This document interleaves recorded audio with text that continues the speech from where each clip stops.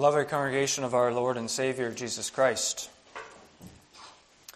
If you had to fill in the blank here, what would it be? The Christian life is like blank. Like what? If you ask the Apostle Paul that question, my guess is that he'd say the Christian life is like running a race. Not like the 100-meter dash, more like a marathon. Less like the hare, more like the tortoise. And that's exactly what we find the apostle encouraging us as God's people to do in our text this morning. I summarize God's word with this theme: keep your eyes on the prize. We'll see 2 points. First, not perfect, and second, pressing on. Now, prior to our text, Paul spoke beautifully about counting everything a loss because of the surpassing worth of knowing Christ Jesus, his Lord.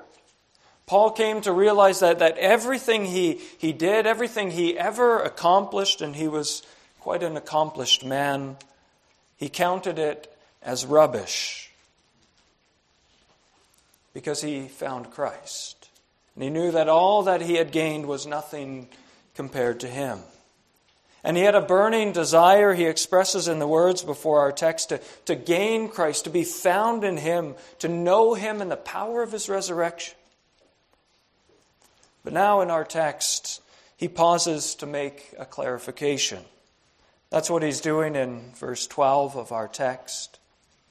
He says there, "Not that I have already obtained this or am already perfect, but I press on to make it my own." It's not exactly clear here what Paul has not yet obtained. The verb there, obtain, doesn't actually have an object in the Greek. It simply says, "Not that I have already obtained." English translations add it because it doesn't make sense to end, "not that I have already obtained." But then here we are moved by the Spirit to ponder, to meditate upon what it is that Paul has not yet obtained. And the context gives us some clues and possibilities. Might it be the resurrection of the dead that Paul longs to attain in verse 11? Maybe it is the righteousness of God in Christ to be experienced in the fullest of measure. He was perfect, righteous in Christ, and yet he still struggled with his own sin. Or maybe it's an increasing desire to gain Christ more, as he said in the verses before our text, in the sense of seeing Christ in all of his glory and to see that more clearly than he did at that moment. Maybe it was to know Christ deeper, to be found in him and to be more satisfied in him than he was. Now, given all of these possibilities are grounded in the person and work of Jesus Christ, perhaps we could say, as some have suggested, that at root, Christ himself is the missing object here. Paul has not yet obtained Christ in all of his fullness, in all of his glory and majesty. Christ is simply and profoundly too great a person to grasp fully in one's lifetime. Verse 12 goes on. "Not that I have already obtained this or am already perfect." That is quite an honest confession on the part of Paul. How can someone like Paul, a leader in the church, admit that he is not yet perfect? And this is quite striking that he does so, because in the context here, in the early verses of chapter 3, verse 2, he mentions the mutilators of the flesh. Mutilators of the flesh were those who required that Christians still needed to practice circumcision in order to be faithful. And in addition to that, those mutilators of the flesh, it was common knowledge in those days, taught that you as an individual, if you obeyed the law, you could, not only if you could obey the law, but you could perfectly obey the law. And Paul, in that context, admits that he, a leader of the church, can't actually do what these mutilators of the flesh teach. He knows his own heart. He knows that despite what these mutilators of the flesh teach about reaching perfection in this life by obedience to the law, Paul himself, a leader of the church, admits in an open letter that he has not yet arrived in his walk with the Lord. He's open enough to admit and to say, I am not perfect. And there's something deeply comforting here, brothers and sisters. This is an apostle. This is a leader of the church, a Spirit-inspired author of many of the New Testament letters. And yet he's honest enough to admit publicly that he doesn't have it all together, that indeed he is not yet perfect, that he still has struggles with sin, with fear, with doubts. They are real for him. And even though we would regard him as one of the holiest among us, he has, by his own admission here, only a small beginning of obedience. And what a comfort. What a comfort for me as a minister. Sometimes we ministers put pressure on ourselves to make it look like we have it all together, that we're more perfect than we really are. And sometimes we get put on a pedestal by others. Only Jesus is worthy of a pedestal. So you can put me, better your minister, you don't know me at all. You can put me or your minister on a pulpit because God has called us to a pulpit. You cannot put us on a pedestal. None of us are perfect. All of us included. We are all like Paul, are we not? We have not yet obtained Christ in all of his fullness. We do not yet know him as he fully is. His righteousness perfectly covers us in the sight of God, yes, but we know each of our hearts, don't we, that we are still inclined to evil. Sin, fear, and doubts linger in my own heart as they did in Paul's, as they do in yours. And even if I don't know you, I know that is what the Scriptures teach. To give but one example, 1 John 1 verse 8, if we say we have no sin, we deceive ourselves and the truth is not in us. And so let the truth be in us. Let us not deceive ourselves. Let the truth prevail. On this side of the grave, all of us are works in progress, and that's a major theme in this book of Philippians. If you had your Bibles open, you could flip back to chapter 1, verse 6. And there Paul says that he who began a good work in you, that is God, he who began a good work in you will carry it to completion, not in this life, but at the day of Jesus Christ. Paul is very aware that we are all works in progress. Now there is a danger, though, a trap that we sometimes fall into, an excuse that we sometimes use. I'm not perfect can be a way of deflecting, a way of not dealing honestly with our sin, a way of justifying our lack of real desire to know Christ more. A friend admonishes you, you really need to cut back on using that filthy language of yours. It dishonors God. You really need to stop gossiping about others. You are much too quick to judge. Or perhaps as the Spirit works in your heart as you read God's Word, it convicts you that you need to deal with a particular sin that you've been clinging to, that you have been refusing to let go, a hidden addiction perhaps, some form of covetousness that is not visible to others, a love of money, a deep-seated pride, a refusal to do what is right. Whatever it is, we can be tempted to justify these sorts of things with those words. I'm not perfect. That's really just code language in these situations for I'm content in my sin. Leave me alone. Yes, by it we are expressing a complacency. We are justifying a lack of real, genuine desire to know Christ more deeply. Now, is that what Paul is doing in our text? Is this code language for him when he says, I'm not perfect? Well, look again at verse 12. Not that I have already obtained this or am already perfect, but I press on to make it my own because Christ Jesus has made me his own. Those words, press on. But I press on to make it my own. Press on, those are hunting words.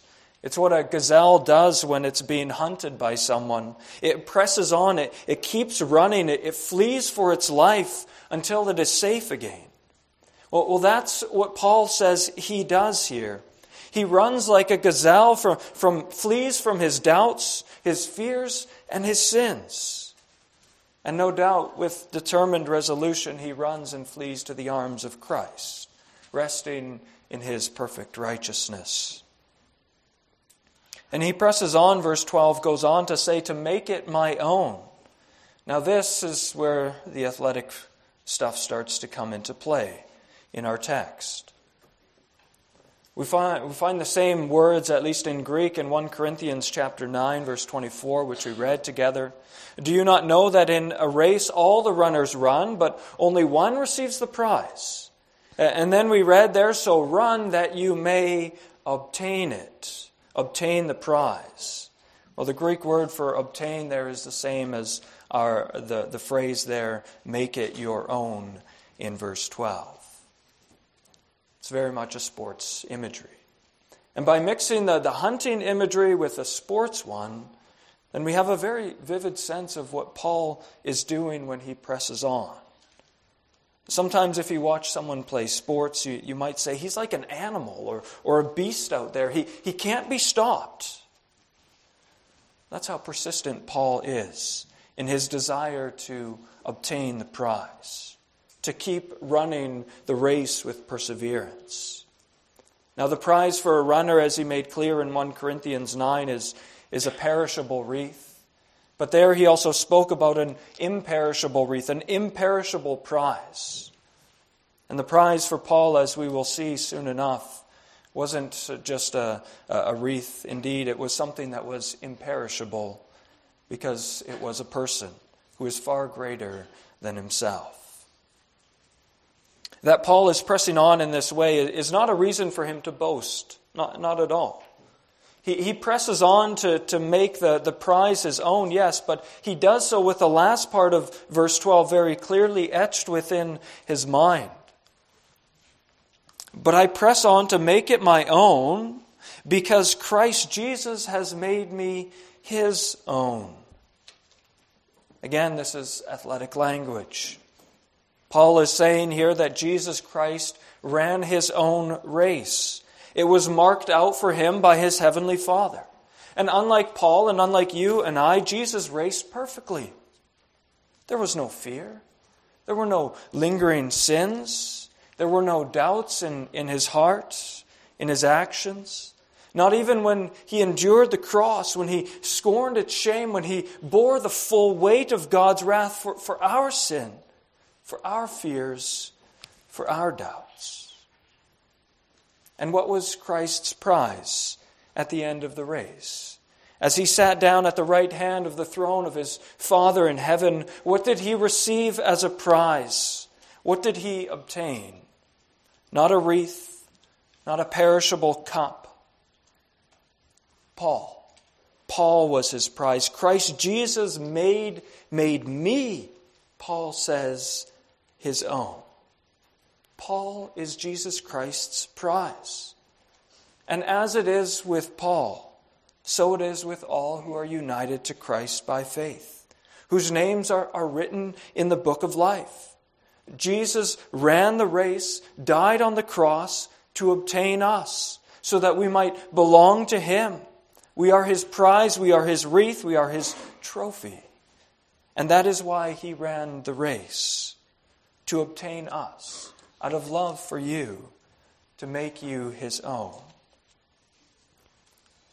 Now, sometimes a trophy or a prize from our yesteryears collects dust, and eventually we discard it, or our kids play with it and they break it, or they go to the thrift store. It is not so with those whom Christ received as his prize. What he received through his work on the cross never gets dry and dusty. He never forgets about those who he claimed as his own. He says in John 10, speaking about the sheep of his pasture, it is true what he says there also for us as his prize. He says, I give them eternal life, and they will never perish, and no one will snatch them out of my hand. And then he adds, and no one is able to snatch them out of my Father's hand either. Indeed, what gospel hope. We are Christ's prize, and he cherishes us. He does not let us out of his hands. He is holding us firm. What a blessing that is, because sometimes in this marathon of the Christian life, we will at times find ourselves exhausted, find ourselves weary, find ourselves wanting to give in, to throw in the towel. It is in those times that we must remember, brothers and sisters, that we are not alone. Christ is holding you fast. You are his prize. He is not going to let you go.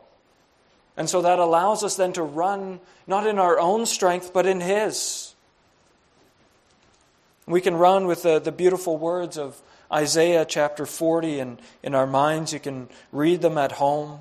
Beautiful words about how the Lord is the everlasting God. He is one who doesn't faint and grow weary. He is the one who is holding on to us.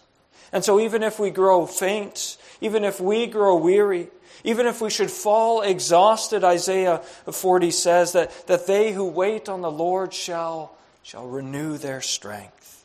They shall mount up with wings like eagles. They shall run and not be weary. They shall walk and not be faint. Indeed, cling to those words, dear congregation. Now, Paul begins verse 13 with a reaffirmation that he is not yet already perfect.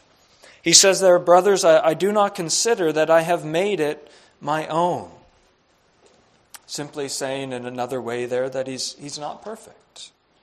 And then he goes on in the rest of verse 13. But one thing I do, forgetting what lies behind and straining forward to what lies ahead, I press on toward the goal for the prize of the upward call of God. It is easy to sometimes get stuck in the past, isn't it? To feel trapped or locked in by it, even haunted by it. Sometimes we get trapped in the past because we've never dealt honestly with some serious sin in our lives. Never truly repented from it, but simply covered it up. Such sins should haunt a person until they repent, until they come clean and find forgiveness in Christ. But at other times, even when we truly repent, even still we can be haunted by our past sins, can't we? We get stuck in them and are overcome with despair. We're stuck in the past, not forgetting what is behind. And this happens not just with old sins, mind you. One author noted that the grief of losing a loved one can be so strong that we run the risk of living forever in the past, ever remembering what we had, ever remembering what we lost, never being able to move forward, never truly content with our circumstances in life. Bitterness can do this as well. We've been wronged, hurt deeply, sinned against by others, sometimes by those who are closest to us. Or maybe we've had all sorts of health concerns or troubles in our lives and our families, and it can leave us with a bitter taste in our mouths. And if we are not careful, that bitterness can lock us in the past. Paul had every reason to despair over his sins. Remember, he referred to himself as the worst of sinners.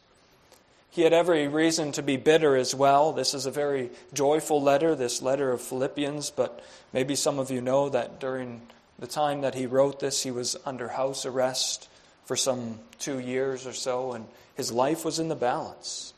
What a reason to be bitter. And yet he is not haunted by his past. He forgets what lies behind. Now this doesn't mean to clarify, and especially in the light of the passing of little Aldrich. I didn't even think of that before I came here. It doesn't mean that we cannot grieve over the loss of loved ones, or that there shouldn't be a time of sorrow over our sins. There is indeed a time to grieve. There is a time to mourn. Scripture allows that. But there is also a time to forget what lies behind. That is what Paul is encouraging us here, in the sense that what has happened in the past no longer consumes us and debilitates us.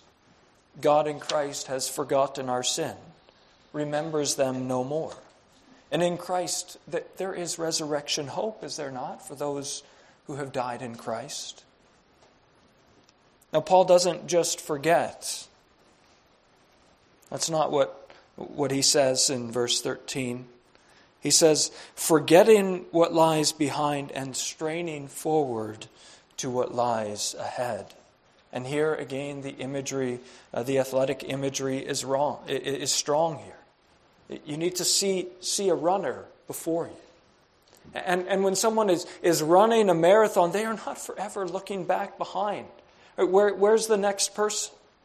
No, the runner's focus is ahead. His whole body is extending forward. His eyes are straining, his legs are moving, his hands are going with determination, his neck and his arm muscles are stretching towards the finish line. And that is the one thing that Paul does, forgetting what lies behind and straining forward, stretching forward to what lies ahead. Now, what exactly is it that is ahead for Paul? What is ahead for us as we run this marathon we call life? Well, look at verse 14. He says there, I press on toward the goal for the prize of the upward call in Christ Jesus, of God in Christ Jesus. In verse 12, Paul said he is not yet perfect. And so now the goal then is not hard to figure out. His goal is perfection itself. That's what he is striving for. He is striving for the goal of perfection. He's striving for the time when sin and all of the effects of sin will be no more. And this will only happen when he obtains his prize. And what is his prize? We hinted at it earlier. But if you remember, what was the prize that Jesus Christ ran the race for? It was Paul. Paul was Jesus Christ's prize. Well, the prize that Paul will receive when he finishes his race is Jesus Christ, his Lord, in all of his glory, in all of his fullness. That is the prize he is after. That is the prize that we are after. To use the words of an old, maybe unfamiliar hymn, Christ is the path and Christ the prize. Yes, Christ is the one who we are running for. Christ is our priceless treasure. He is our highest joy. He is our ever great reward, our highest prize. Winning the Stanley Cup is nothing compared to winning this prize of Jesus Christ our Lord. Without Him, we are nothing. In Him we are and have everything that we need. We have joy, we have righteousness, we have life forevermore. And so He is the one we must keep our eyes on as we run the race marked out for us. And so we must keep our eyes indeed on Him, the prize. Fix your eyes on Jesus, the author and perfecter of your faith. The meaning of the last words there in verse 14 about the upward call of God in Jesus Christ is not immediately clear. There's a lot of discussion about what this actually means. But it may well mean, as at least one commentator has noted, that this is a continuation of the athletic imagery here. And it's not hard to see. You've all watched the Olympics, I'm sure. And after the final race is over, well, then there is always an official ceremony. And with the official ceremony, there is also a podium.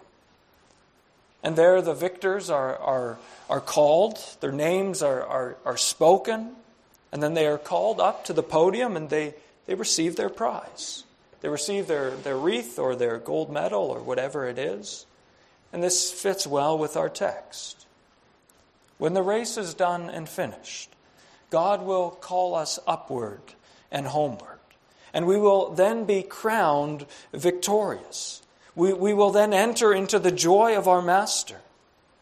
And it is fitting that Paul adds in Christ Jesus at the end of our text there, the upward call of God in Christ Jesus.